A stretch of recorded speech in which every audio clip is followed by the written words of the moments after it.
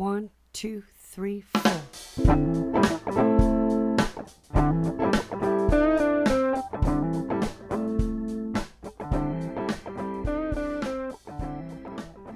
Hello and welcome to It Starts With Beer. I'm your host, Will Sis, and on this episode, I got a chance to hang out in person with founder and brewer Dana Bork and head brewer Justin Dawley of Firefly Hollow Brewing in Bristol, Connecticut. This episode is brought to you by Labyrinth Brewing Co., located in the historic district of Manchester, Connecticut. They keep a diverse selection of beer styles on tap, as well as a healthy selection of Connecticut-made hard ciders. Their tap room is open 7 days a week, and you can find their cans in package stores across the state. Your journey begins here. For more information, go to www.lbc.beer.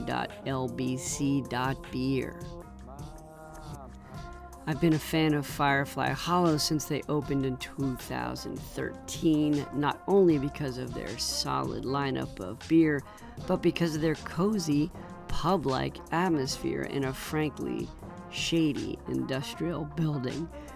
We hung out outdoors on a slab of a loading dock on a gorgeous, warm Saturday afternoon.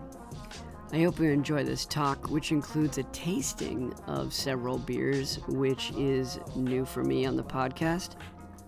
I'll discuss adventures in podcast editing during the after party, so stay tuned until after the interview. Let's listen in. For those who've never been to Firefly Hollow, you should really know a little bit about its history, and then we're going to bring it into the present. Dana, you've been around and involved with Firefly Hollow. Kind of interested in pre-Firefly Hollow and how you got to the place where you actually wanted to open this up as a professional brewery. Yeah, so I guess my story starts when I was studying nutritional science at University of Connecticut. I was kind of in the nutritional program, not really sure what I wanted to do with my life, but I enjoyed the biochemistry, the chemistry, and at the time I was kind of leaning more towards the food science aspects, and there was a part of me that kind of wanted to work in restaurant management. And it was right around that time that I just had it was like one of those really hot summer days where you don't know what to do with yourself other than sweat and complain. So I was poking around in my dad's basement and I found a bunch of homebrewing gear. He had all the carboys, buckets, all the racking equipment and everything I needed. And next to it was a classic homebrewing book, Charlie Papazian's New Complete Joy of Homebrewing. So I picked the thing up, started reading through it, and I made a couple really terrible batches of homebrew at home. But as I kind of progressed with it, I found that a lot of the chemistry, biochemistry, and biology that I was learning about through the nutritional program at UConn tied in phenomenally with brewing science. So I kind of pursued it on my own for a while, dove down the rabbit hole of home brewing to a point where I was making a lot of beer at home. And then after I graduated, I started volunteering at the Thomas Hooker Brewery. And around that time, I also started working with my now business partner, Rich Loomis, at the Homebrew Supply Shop up in East Hartford, Brew and Wine Hobby. Starting in about 2011, I went through the American Brewers Guild distance learning program, which tails off of an apprenticeship. Just kind of working at Hooker, working at the homebrew shop, and at the same time going through this official learning program with the American Brewers Guild. And after that, I basically got to a point where I started looking for brewing jobs. And my now business partner, Rich, basically said, hey, why don't we just do this ourselves? At the time, it wasn't like everybody and their grandmother had a brewery, like it almost seems like there is now. I mean, it was probably a little bit more uncharted territory. Certainly you had a chance to see how Thomas Hooker Brewing did it up in Bloomfield, Connecticut. What were some of the biggest hurdles early on when you went to brick and mortar? You couldn't necessarily call up American Beverage Equipment and order a 10-barrel brew house. We ended up basically finding some old dairy tanks that needed some rehashing, and a lot of the stuff in our brewery is kind of DIY, and that's definitely something that makes us unique. It's something that makes us I think is kind of fun, but also from a design standpoint, it's kind of cool to be able to say you designed all your own equipment. But yeah, I think a lot of the challenges just came down to the fact that there wasn't nearly the same resources. There's a great community, but it was a different time. Justin, tell me a little bit about where you were, say, 10 years ago, and what was your path, and how did that bring you to Firefly Hollow?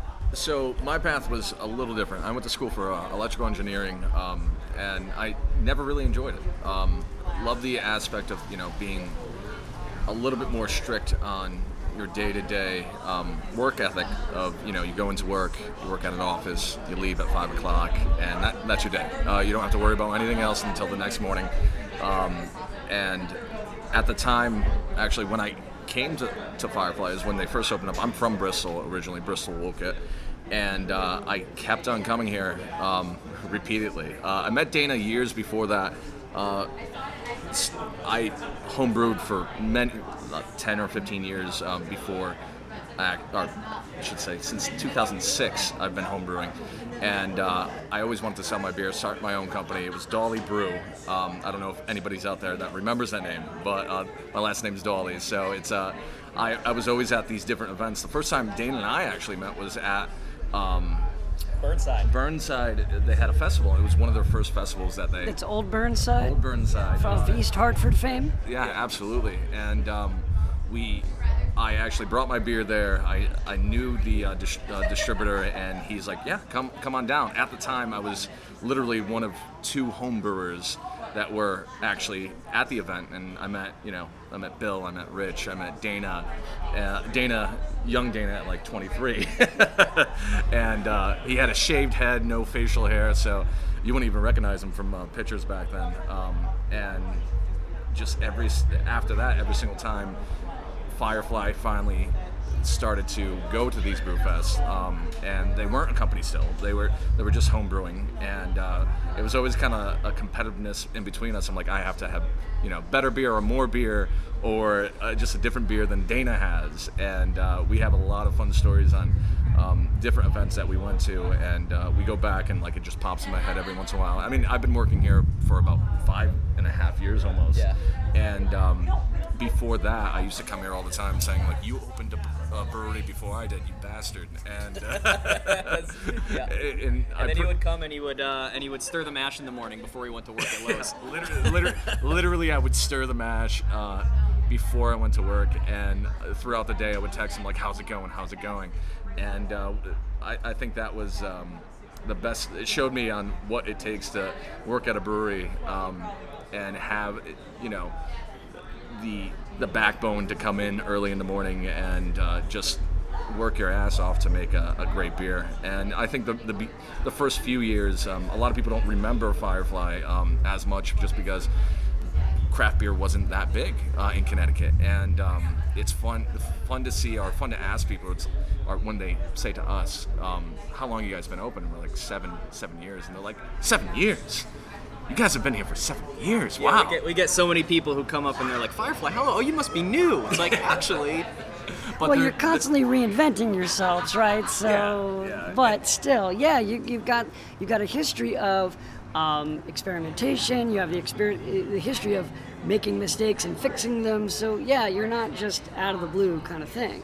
What kind of reputation did you think you were going to have in terms of, Firefly Hollow, they're the ones that blank, versus what you think you have now? Or does that line up?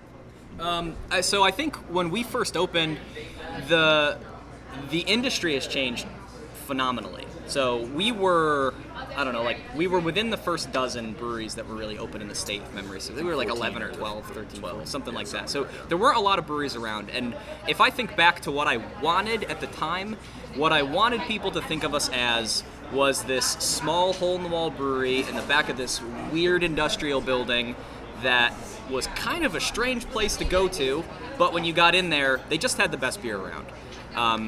That's what I wanted. And nowadays, I'm very confident that we're making a much higher quality beer now than we were when we first opened. I have no problem saying or admitting that.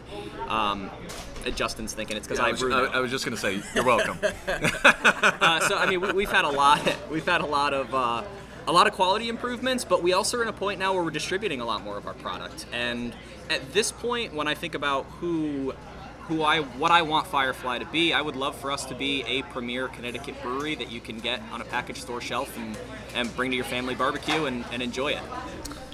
Oh, I was going to say, the one thing that I always like about this particular our company is that we make a lot of different styles. We do make, the hazy New England IPAs, which is kind of new for us for the last, 4 years. I mean, it sounds funny the last 4 years it's new, but we do make traditional styles. But when we make the styles, we try to do it as true to that style compared to some other companies. And the good thing about us is if you have our beer, it's going to be it's going to be within that, BJCP guideline. So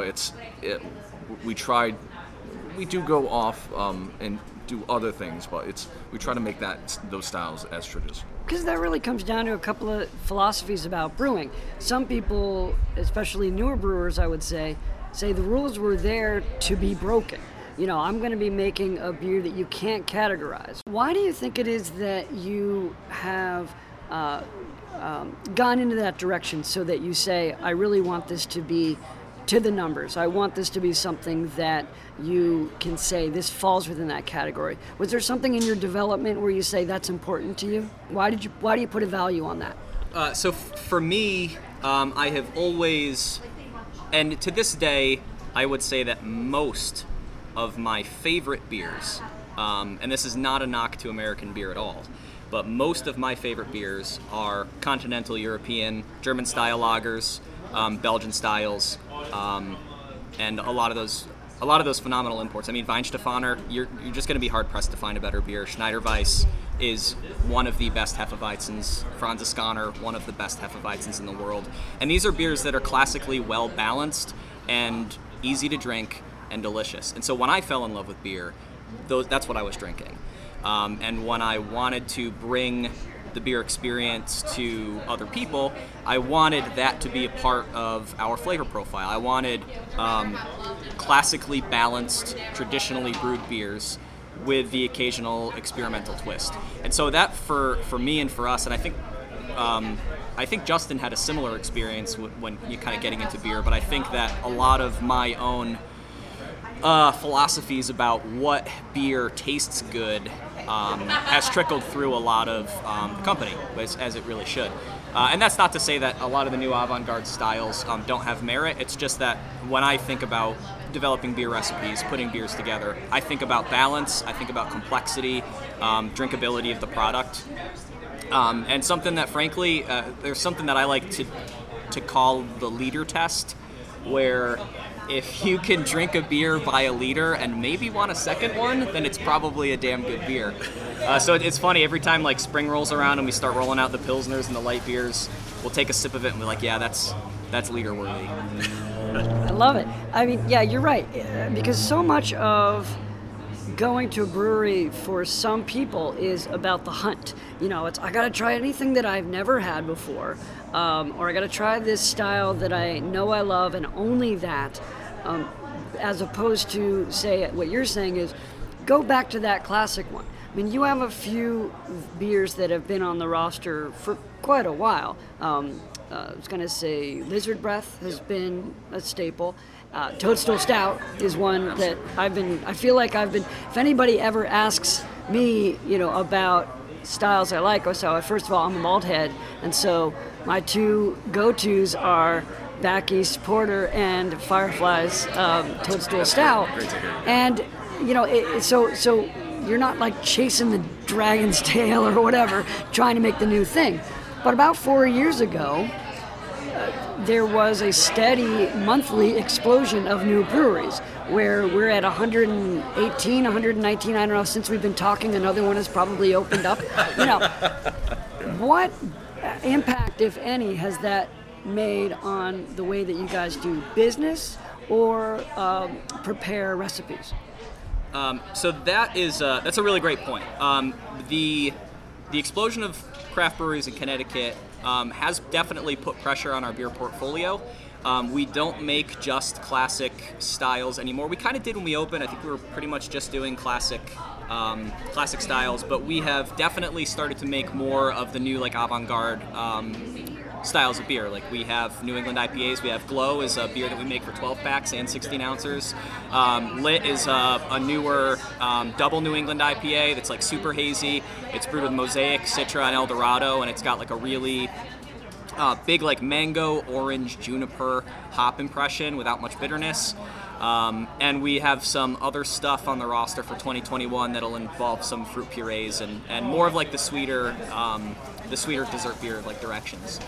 Now the tough question is this something that you enjoy drinking, or is this something that you enjoy people buying?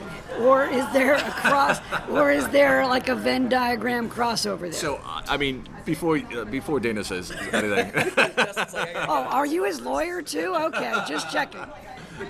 I'll hold back. Let me no, I think all the beer that we make, and no matter what, if it's a milkshake IPA to a lactose beer, or even something that I normally wouldn't drink every single day. The key is to make it drinkable, right? So, and Firefly isn't a company that is gonna make a beer that doesn't taste like beer. So, as far as I know, right? And so, the thing is, even if it's a beer that we normally wouldn't drink day to day, we're gonna make that beer as balanced as possible. And if it's gonna be like one of our most successful beers this summer was our strawberry creamer, and we used, gallons upon gallons of pure strawberry puree and a good amount of lactose. It's not a beer that I would drink, a 6-pack or a 12-pack, but or a liter. Or a liter. It depends on how hot that day is. Yeah. But it's balanced enough that you could still taste the beer, but it's strawberry and vanilla forward. You know what I mean? It's interesting that you mentioned balance, because that's a word that I think has fallen out of favor. Some of the beers that are most popular beers are absolutely imbalanced, in the sense that, for example, an Imperial Russian Stout. It is not about being a little bit of anything. It's all about being that bold malt. A lot of the fruity New England style IPAs are really all about that sweetness. It's not trying to balance with bitter, not trying to balance with other elements of beer. Is that something that you've kind of had to learn to adapt to, or is that something, and this comes from a non-brewer's perspective, is that something already in your wheelhouse and you go, oh yeah, we can just make that shift and make that happen? Is that, in other words, was there a lot of experimentation to get to something so imbalanced, like a really great jazz pianist suddenly having to play with only one hand or something like that? Was it a graceful transition, or was that something that was difficult? So, first I want to say I appreciate Justin's perspective there, because we do try to make any of the beers that we make and put out to the public are going to be beers that either of us will drink and have a pint of. And that's important to us. And this ties into the idea of kind of what you're talking about, is throwing the idea of balance out the window. I think with the way, if you watch the types of beers that have been really popular in the past 3, 4, 5 years, even beyond that, we can go back to 2010 when people were drinking Hop Stupid. Beer. There was the race for 1,000 IBUs, basically. So this is nothing new, but there is a tendency for beer drinkers, I think especially newer beer drinkers, to gravitate towards flavor intensity rather than necessarily balance or anything else. It's just, if you can get any kind of really intense, strong flavor, that's going to sell really well. For us, I think I've definitely, thinking about some of the recipes we've made in the past few months, there is a little bit of myself where, so when I approach these sorts of things, I think like, okay, well, we're going to make this product, maybe it's a milkshake IPA, or it's a beer that contains a lot of like fruit puree or lactose or other adjunct ingredients. And there's a period of time where I would say like, okay, how do I take that and how do I balance it in a way where, like, for strawberry creamer, you get some strawberry, it's creamy, it's full, but it's not so sickly sweet that you don't want to finish a full glass of it.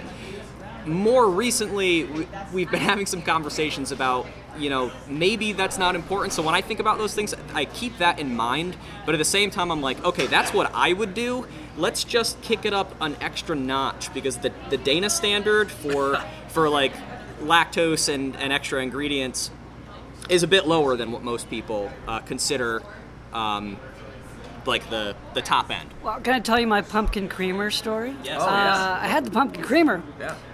I'm lactose intolerant. And you better believe I should have read that can more carefully, because I was doubled over in pain and joy because it tasted so good. Yet my gas level internally was way off the charts. So I guess that I appreciate the fact that, there are some of us from the old guard that are all right, older guard, I don't know, that are used to that balance, but are open-minded, to more intense flavors. And I kind of like that idea because, say if I was coming into beer for the first time, I would want to know where the extremes are as well, because you're refining your palate. You're figuring out what you like, what you don't like, and hopefully you guys might be the ones that will say, well, yes, okay, you came for the peanut butter puree, unicorn, whatever, to this is what's called a Pilsner. It's got a malt backbone, and it's also got a little bit of noble hops involved. This is also a beer. And I think it's fantastic that there's a whole new wave of people that I absolutely cannot identify with. However, I do know that eventually we'll be speaking the same language, in the sense that we love beer. What I call beer might be different than what they call beer. And you guys are shaping that too. So that's a big responsibility, no pressure. Yeah, and if I could add to that, I think there's a lot of conversations that happen in the craft beer community where people drinking beer will, and this is a weird perspective to me, will look down on other people for their beer preferences. And I just want to add that I think, it's whatever you're choosing to drink is absolutely fantastic. We're just happy you're out here having fun. And I would encourage everybody to try new things. So if you haven't had a milkshake IPA and you're somebody who's more like myself and drinks more traditionally, go for it and try one so that you can relate to the people who are drinking those things. And I would also flip the coin to the other side and say the heavy IPA drinkers, go out and try a Pilsner. Because beer is a great thing. It's a huge universe. It's got a lot of history. A leaf falls on Will's head. It's got a lot of history, and I think it's don't make anybody feel bad or weird about the beers that they're drinking, and just enjoy each other's company and enjoy the community. I mean, if you want to have a Pabst, have a Pabst. We're not gonna yeah, that too. If you want to have the haziest IPA, have the haziest IPA, but just know that. Don't judge your friend if they're drinking a Pilsner that you don't like Pilsners. It's. Well, how will I know my dominance if I don't put other people down? I'm confused. No, you're absolutely right. When I came up with the moniker of beer snob for my newspaper column, it was absolutely in jest, because how could you be a beer snob? It's beer, right? But of course now, I maybe am a little bit more, but certainly there are people who are. So yeah, stop doing that, everybody. Let them drink what they want to drink, as long as it's not seltzer. Wait, I don't know how you guys feel about seltzer. Is that beer? Seltzer is beer. Hard seltzer is beer. We love seltzer without alcohol. Yeah, absolutely. Oh, yeah. Yeah. Let's tell me a little bit about and this might be hard to admit, but what are some of the biggest mistakes that you've made along the way, or learning opportunities that have helped shape what Firefly Hollow is today? For me personally, it took a lot of work for me to get past that point of myself that wanted Firefly to identify almost strictly as a traditionalist brewery. We waited too long, I think. It took me longer than it should have to realize that hazy IPAs are fine, the haze craze started in like 2015, and I was like, no, I don't want to do it. I don't want to do it. You're gonna have to drive me kicking and screaming to the hazy IPA. He thinks it's 2015, but it was really like 2013 yeah, it was or 2012. So yeah, I think the biggest mistake that I think that I made was really just ignoring what the market wanted for a period of time. And now I just, like I said before, I'm a lot more open to a lot of the new avant-garde sort of styles. We're going to be making a bunch of them, and frankly, we're excited about it. And you kind of touched on this when you're talking about the idea of being a beer snob. It's often a very good idea when you're in this industry to remind yourself that you're in the beer industry.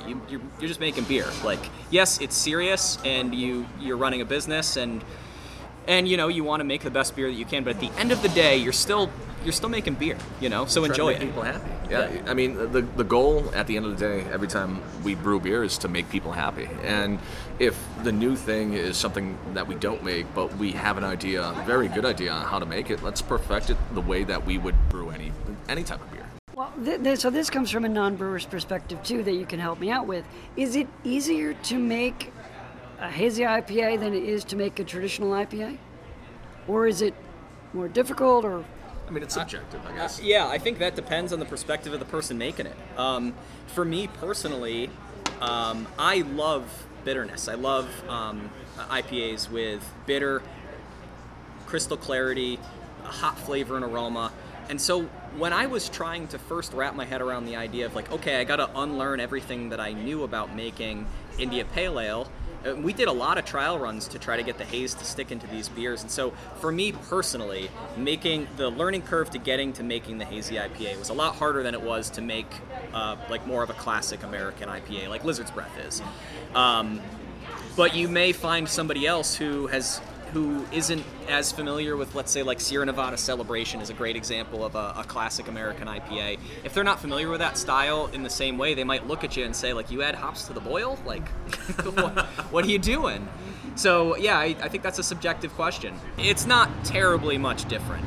We're going to take a little break, and when we come back, we're going to be talking while drinking. So hang on. All right, so I made it to the tasting section of this interview, which is going to be, frankly, my favorite part, because these guys are nice and all, but they aren't beer and I can't drink them. Let me take a look at some of these beers. From left to right, I'd love to hear about what I'm looking at. The first one, I'm getting kind of an amber tinge. What is this first beer? That's Red Lantern. That's our Irish Red. So tell me about the beer while I try it. All right. So our Red Lantern Irish Red is one of the oldest beers that we actually had at the brewery. Malty, more malty than bitter, but still floral, still fruity, and it's just a nice everyday beer. It is. It's very. It's not overly. It's just perfectly malty, which I miss so much. What's your philosophy in terms of setting up tastings, by the way? Because I've got a theory about the way I'd like to do them, but I'd like to hear yours before I infect your ideas. Yeah, so like, what's our philosophy for why we put these beers in front of you? In order. What do you think about order? What do you like in terms of the first beer to try, next beer, that kind of thing? I think for me, so I look at flavor intensity usually and kind of start on the lower end of the spectrum. Malty, sweeter, working your way up through maybe some bitterness or some bigger malt flavors, higher alcohol beers, leaving the really sticky, hoppy stuff for last. You can drink them however you want. You can. It's true. I've even been known around 2 or 2:30 in the morning starting to just pour some on top of the other. And I'm gonna. So I consider that to be proper. So yes, Red Lantern, perfect one to start off with. Wonderful malty experience. Why do you think this one made it onto the roster so early on, and why do you think you still have it on? So Red Lantern was, that was probably like the 4th or 5th beer that we made here. It came on in late 2013, not long after we opened. And it was, right out of the gate, it was a crowd favorite. And I think there's a difference between beers that people chase and beers that people like to sit down and drink in a pub atmosphere. And while we have a lot of people coming through, like as kind of like beer tourists, checking things out, seeing what's new, we also have a lot of regulars and local customers who want those classic pub beers where they can sit down and they say, I know what that is, I know I love it, it's my favorite, I'll take 3, you know? And the thing is, if you haven't been to Firefly Hollow, one of the things I really fell in love with it early on was their indoors. We're outdoors now on a loading dock, but indoors there are these really comfy couches, and it has an English pub style feel to it. And so this one, it almost has that, you know, it brings you right to that place. So if I had this at home, I would sit in a mildly comfortable chair. I would have mildly interesting people around me, but they would not be the same as Firefly Hollow, but it would kind of feel like you're there. I'm ready to just try a little bit of each one. So tell me, what about this next one? So I don't know Where would you recommend I go? Let's go to the Pilsner next. Yeah, go to the Pilsner. We stage up. This is our Vodnik Czech style Pilsner. The Czech style it's got kind of a firm bitterness to it. It's got like kind of a crackery, lightly grainy malt impression, and then a very distinct wallop of Czech Saaz hops, which come across as herbaceous, a little bit minty, almost like a little bit of a sage or a thyme note. And this beer is all about being really easy to drink, very approachable, while delivering complexity in tiny packages, if that makes sense. What's the derivation of the name? So when we were kind of thinking about how we wanted to jump in to start making lagers, one of the fellows who's in the ownership structure of Firefly Hollow is a Czech fella. And I love Czech beers. I think Pilsner Urquell is fantastic. And I like their kind of distinct brewing lager style. And frankly, I like the Czech yeast strain. So we said, hey, let's work with that. And then I don't really remember how the name got brought up, but it might have even been Peter's idea. Like, hey, there's this Vodnik is like a Czech water demon, essentially, who like is known for pulling people into the water who he doesn't like and drowning them. So it's a little bit macabre, but we were thinking about that. It's like, how cool is it if you had the idea of this Czech water spirit and you just kind of like paid them off with some beer, you know? So that's kind of the story behind Vodnik. Love it. You know, while we're talking about origins of names, I don't think, if you've told me 7 years ago, I don't know if I remember, but what's the origin of Firefly Hollow again? The origin of Firefly Hollow Brewing. This would have been probably 2008. I was flying through the foothills of the Himalayas in a biplane. This sounds so fake. Anyway. No, I was there. I could back him up. I was parachuting at the same time. That also sounds fake. But continue. I like it. Yeah. So actually, I hit a seagull, and it went through the engine turbine. I ended up going down in a very cold area where you wouldn't expect there to be fireflies at all. And then I was fortunate that the natives found my wreck, and they told me that if this ever happens to me again, I just follow the light of the firefly back home. Let's move on. Where do we go from here? Maybe we cruise into Photon. Photon Imperial, this is an Imperial Red Ale. It's 9% alcohol. 9%. We haven't made this in 3 or 4 years. It was the first Imperial style that we made here.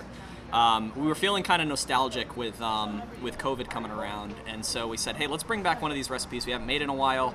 There's a lot of people who ask about this beer relatively frequently, and we said, hey, let's go for it. Let's do something kind of classically us. So we put this together. The beer itself, like I said, it's an Imperial Red Ale, so when you hold it up to the light, it's got this kind of deep ruby crimson color to it. And we use a blend of both toasted and caramelized malts. And to me, the net impression here, and there's also a little bit of some Mount Hood American hops. Or we use Tettnang on this. Tettnang this year, which is a European noble hop known for having like kind of a peppery impression. So to me, when I taste this, and I'd love to hear your thoughts on it, but it comes across with like some caramel, some toast, some spice that to me is reminiscent of like fresh pumpernickel bread. So my impression of this is that it has a lovely mouthfeel as part of it. It's kind of a sticky, resinous kind of mouthfeel. And I'm actually surprised by the hints of fruitiness in it, because it certainly is a high impact, high alcohol malty beer. So in a sense, even though it is so malty, there is that balance that I assume is coming from the hops. Even though they're noble hops, they're not. It's not known for its. Tropicalia. So there's just a little hint of that, I would say, almost in the citrus family. This is one of the kind of beers that I would love to drink in a snifter glass, so that it would warm up and kind of tell a story, from first to last. There is also a hop blend in here called CTZ. It's Columbus Tomahawk Zeus.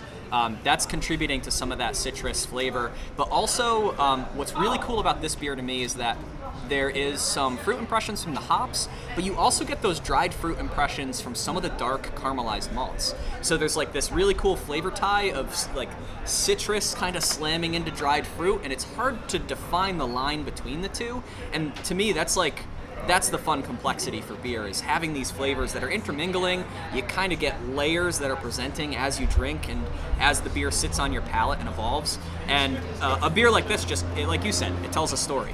There's a wine kind of element to this as well, because it's not grape juice, but it has a little bit, almost like a Merlot kind of element to it. The great thing about this beer that I enjoy, and a lot of the high ABV beers that we make, we try to make it drinkable. We don't try to hit you with that, that ethanol, super high, it's high alcohol beer. It's a high alcohol beer. With this particular beer, it's just smooth. What's next? All right, so I think probably the easiest thing to drink besides the next few is going to be Tempo. Tempo is a New England IPA it's one of my recipes. It's a very easy base malt. It's mostly all two-row, actually a little Munich and Carafoam, and the hops are. It's 95% Nelson and about 5% Topaz. I really enjoy having lower alphas on the New England IPAs, late additions obviously, but still having, at the end of the boil, some hop additions just to keep that bitterness. It's tropical, it's fruity, but it's not overwhelming. And like I said before, it's a beer that you could have one, you could have another one, you could have another one, and it's not going to kill you. It's 6.6, it's very easy to drink. I was just going to ask about that. Yeah, cloudy for sure, and yeah, I'm definitely getting a kind of a grapefruit kind of on the gums, if that means anything. Yeah. It's not an overpowering thing, but it's almost like in the finish. What I like about it for sure is that it's not like overly soupy and sweet and cloying. Yes. I'd like to add that I think when we think about New England IPAs, typically we often neglect the finer points of balance, which we've discussed earlier in this podcast. A lot of times we're just talking about hop flavor and intensity, and we fail to acknowledge the importance of the other elements of beers like this. And the reason that I like that one so much is because it's dry, it's not sweet, which means that its hops can present in a way that doesn't fatigue my palate as much. We'll get to Lit in a minute, which is much more full-bodied, a little bit hazier, and it's a double IPA, but in terms of like the sweetness balance, this doesn't have necessarily a lot more bitterness than other New England IPAs, but it doesn't really have the sugar content going into the finish, so it's a little more refreshing on the palate. It lets those sharper fruit flavors, so like your grapefruits and your white grape, almost like your acidic fruits, it really allows that to kind of punch through a little bit.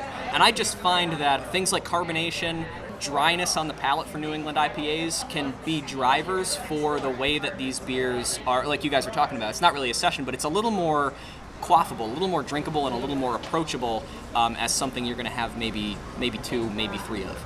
All right, so where do you go from here? Yeah, let's go. This is an IPA we just started making earlier this year. It's called Lit. It's a double New England IPA, hopped with Citra, Mosaic, and Eldorado. Let's start with the visual on this. Even denser than the last one. Yeah, it's quite cloudy, quite hazy, and it it almost has like a creamy look to it, and that comes through in the body as well. You're going to find, I think, and I don't want to put thoughts in your head, but it's got a lot of hop flavor. It's got a lot of chewy body. It's got a lot of hop flavor. It's got a lot of chewy body. Oh, I feel like you put that in my head. Oh, jeez.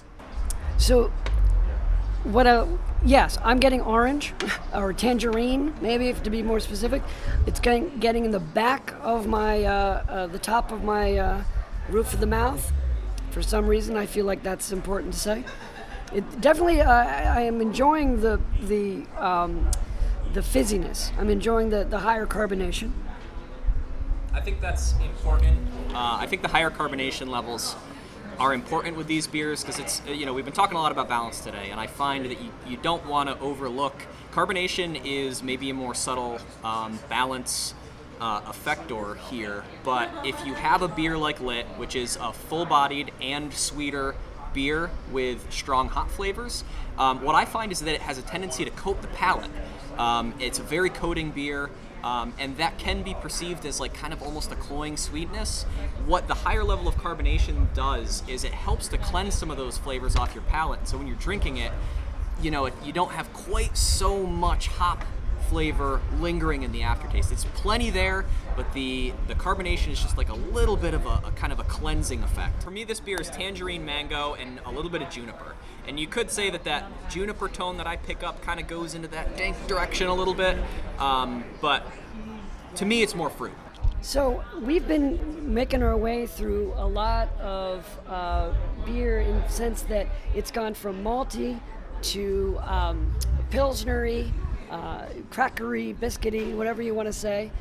We started off with a red, and now we're definitely deep into hop territory. Is there anywhere to go from here, or have I hit the end? Well, we're going to hit the Firefly Classic Double IPA, which is Cornflakes. If you haven't heard of it, well, it's okay, because I have a worldwide audience. So if you haven't heard of it, this is one that Firefly Hollow is very well known for.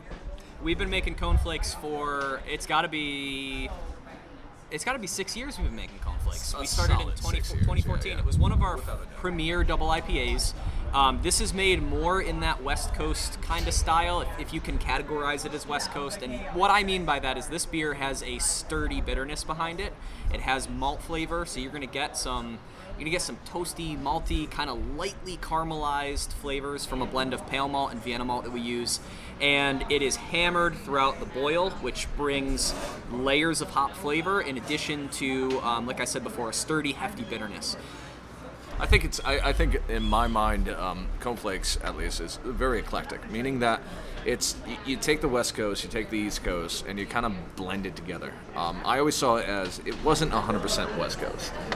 That's my own opinion, and. So it's kind of like a Tupac Puffy kind of thing, where you can bring them together. It's in between because I think I have a lot of friends and a lot of relatives that like those hazy IPAs more than anything else, but they'll still drink this beer because even though it's bitter, it's still super resiny, super juicy. In a way that it brings you back to what you used to drink when you're, in your mid-20s. Can I throw Sierra Nevada into the mix? I mean, it certainly seems like it was an influence, and that's a compliment. Yeah, it absolutely was. I mean, when I was thinking about Cornflakes, this was made, I want to say, I developed this recipe probably at the tail end of the IBU, race to the top. So I wanted to make a beer that used a lot of new age hops, had a really...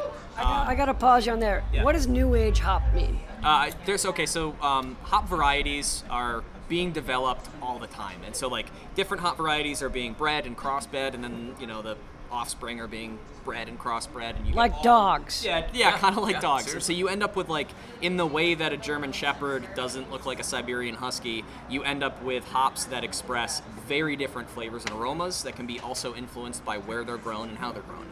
So I personally would say a new age hop is probably anything, this is my personal definition, don't look for it, anything developed after 2010. So it's like Simcoe, Citra, Matoika, Galaxy, Nelson Sauvin, Mosaic, Citra, all of these. Pretty much everything that everybody likes right now. Most of the hops that have been bred and selected for strong fruit, and I'm doing air quotes on this, juicy flavors. Gotcha. So this was an influence on this as well, even though the style is older than that. Yes, yeah, for sure. So you're bringing the new and the old school together, East Coast, West Coast. In other words, this beer could change the world.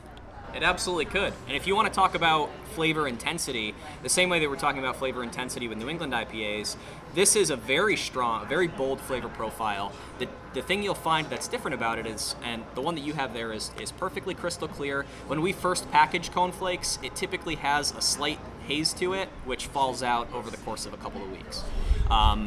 It's, and this is a beer that just is completely loaded with hop flavor from top to bottom.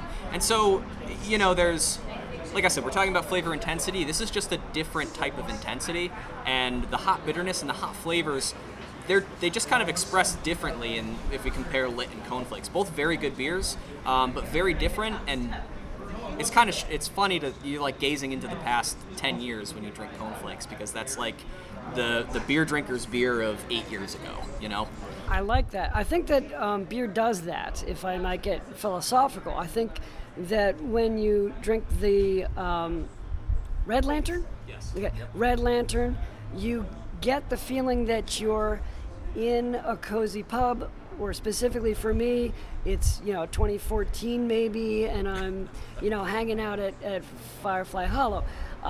And for a whole generation of drinkers, they're going to be experiencing these New England IPAs in 10 years and saying, oh man, that was such a 2018, 2020 experience for me. It's hard to believe, but it's nice to think that that's going to happen. And for people who are in their 60s or 70s now, there are certain beers that bring them straight back, So what you're doing is more than just giving them an experience right now of immediacy. You're actually giving them some time travel. Yeah. And so nice job with that. Thank you. So I'd be remiss if I didn't ask a little bit about how you guys are dealing. It's COVID still. How has that impacted your business, and how has it impacted your approach to making beer, anything like that? So we've really had to pivot. We weren't open from the months of late March through early August. What's that, about 6 months? 5-6 months that the tap room was not open at all. We were doing takeout, so we were selling cans directly to the consumer. But our tap room is a major part of our revenue stream. So when all of this started to go down, we thought about really what do we need to do to start to get product out in a bigger way, so that we can sustain ourselves through kind of our wholesale game. And we've been very successful with it. A big part of that was changing up a lot of our visual branding to be a little bit more cohesive. So when you look at our brand on a shelf, you can see, bam, that's Firefly's block right there. Those are 4 Firefly beers next to each other. The one thing that I did see that we kind of pivoted at the same time is we started making the beers that our regulars liked a lot more, and we saw the value in that. Like, Red Lantern's a perfect example of, we would never normally can that, but our regulars just kept on coming in and asking for it. And through this time, we've done beers that we normally wouldn't can that sold very well. It's hard, like I think any business right now, but it's we're trying to plug through. My thanks to Dana and Justin of Firefly Hollow. You can follow them on Instagram at Firefly Hollow Brewing and Twitter at Firefly Brewing, or just go to fireflyhollowbrewing.com. Hey, welcome to the after party. Pull up a portable waterbed and have another beer. I'm enjoying a Firefly Hollow Toadstool Stout. It's an oatmeal stout. It's on nitro from the can, and this time I figured out how to do it right.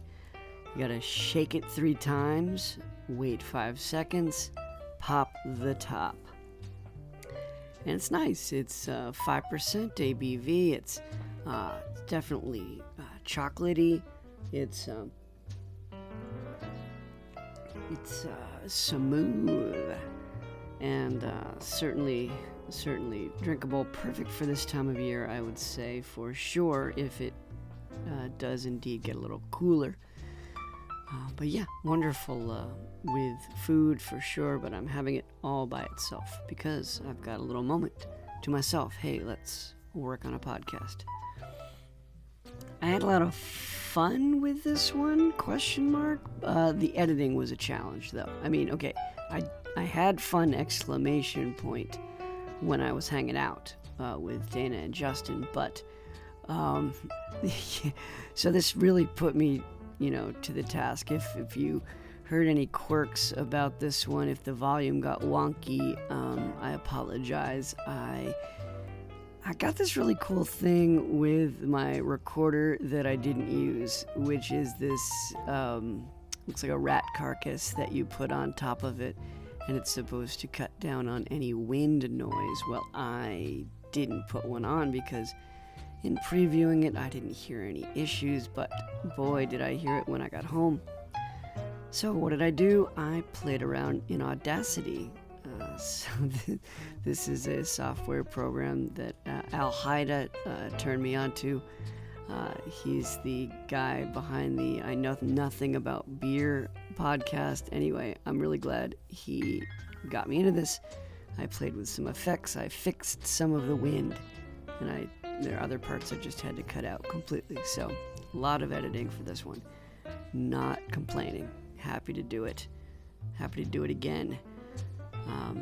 Things are going better here. I'm tired from my day job for sure, but happy to see my wife and daughter and dog every day I come home. That makes life so wonderful. She's crawling very quickly and trying to stand on everything, gibbering almost to the point of words. I don't know, thought I heard Dada a couple of times, probably just wishful thinking. I'm psyched for some upcoming episodes. I've got Tony Russo of Beer with Strangers podcast.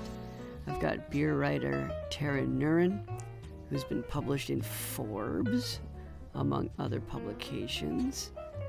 And my second international guest, well, maybe third. I've spoken with the Irish Beer Snob and Mrs. Irish Beer Snob from Ireland. And next I'll be talking with Lucy Korn.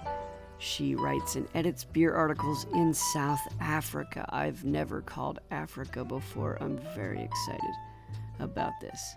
She's also known as the Brew Mistress. So thanks for listening.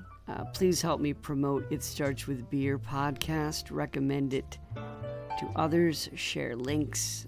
Follow and subscribe and rate me highly, please. If you want to get in contact with me, you can give me an email. Send me an email to beer.snob@yahoo.com. Until next time, sip well. 1, 2, 3, 4.